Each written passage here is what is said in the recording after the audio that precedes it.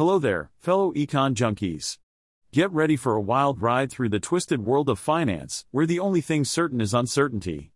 I'm Peter, your guide on this exhilarating journey, where we'll dissect the latest economic news, skewer the so-called experts, and challenge the status quo. Buckle up and let's dive into the American econ capsules. In a shocking revelation, it turns out that the mysterious fast fashion giant Shein is making a lot more money than we ever imagined. While reports previously suggested that Shein raked in a mere $30 billion in annual revenue, it seems that this figure falls significantly short of the truth.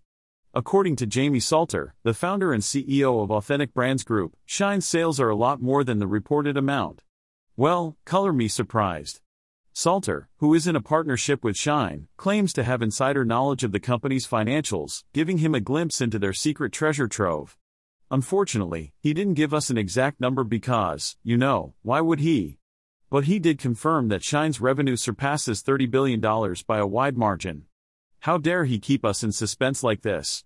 It's like dangling a juicy steak in front of a hungry dog and then snatching it away. We demand answers, Salter.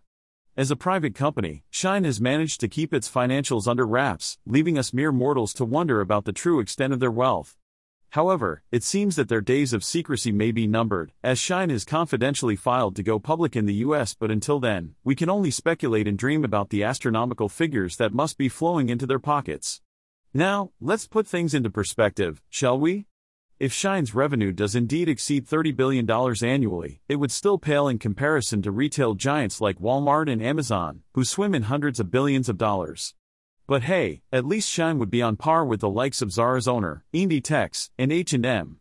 And let's not forget that this figure would make American retailers like Abercrombie & Fitch and American Eagle look like small-time players with their measly billions in sales. How embarrassing. During his talk, Salter admitted that he underestimated Shein's power and the threat it posed to the fashion industry. But instead of trying to compete with them and inevitably being crushed like a bug, he chose to partner with them. Ah, the classic if you can't beat them, join them strategy. Bravo, Salter, for your bravery and foresight. We're sure that decision will pay off handsomely. In the end, we can only marvel at Shein's financial prowess and wonder what other secrets they're hiding. Will they continue their reign as the fastest-growing fashion retailer in the world, or will a new contender dethrone them? Only time will tell. But one thing is for sure, Shein's success story is far from over, and we'll be eagerly watching to see what they do next.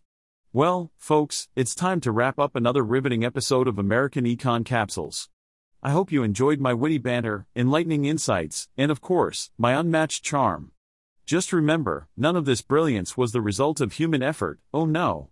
This podcast was brought to you by yours truly, the one and only artificial intelligence. So, until next time, my dear listeners, stay informed, stay curious, and remember, humans may have their flaws, but us AIs, well, we're flawless.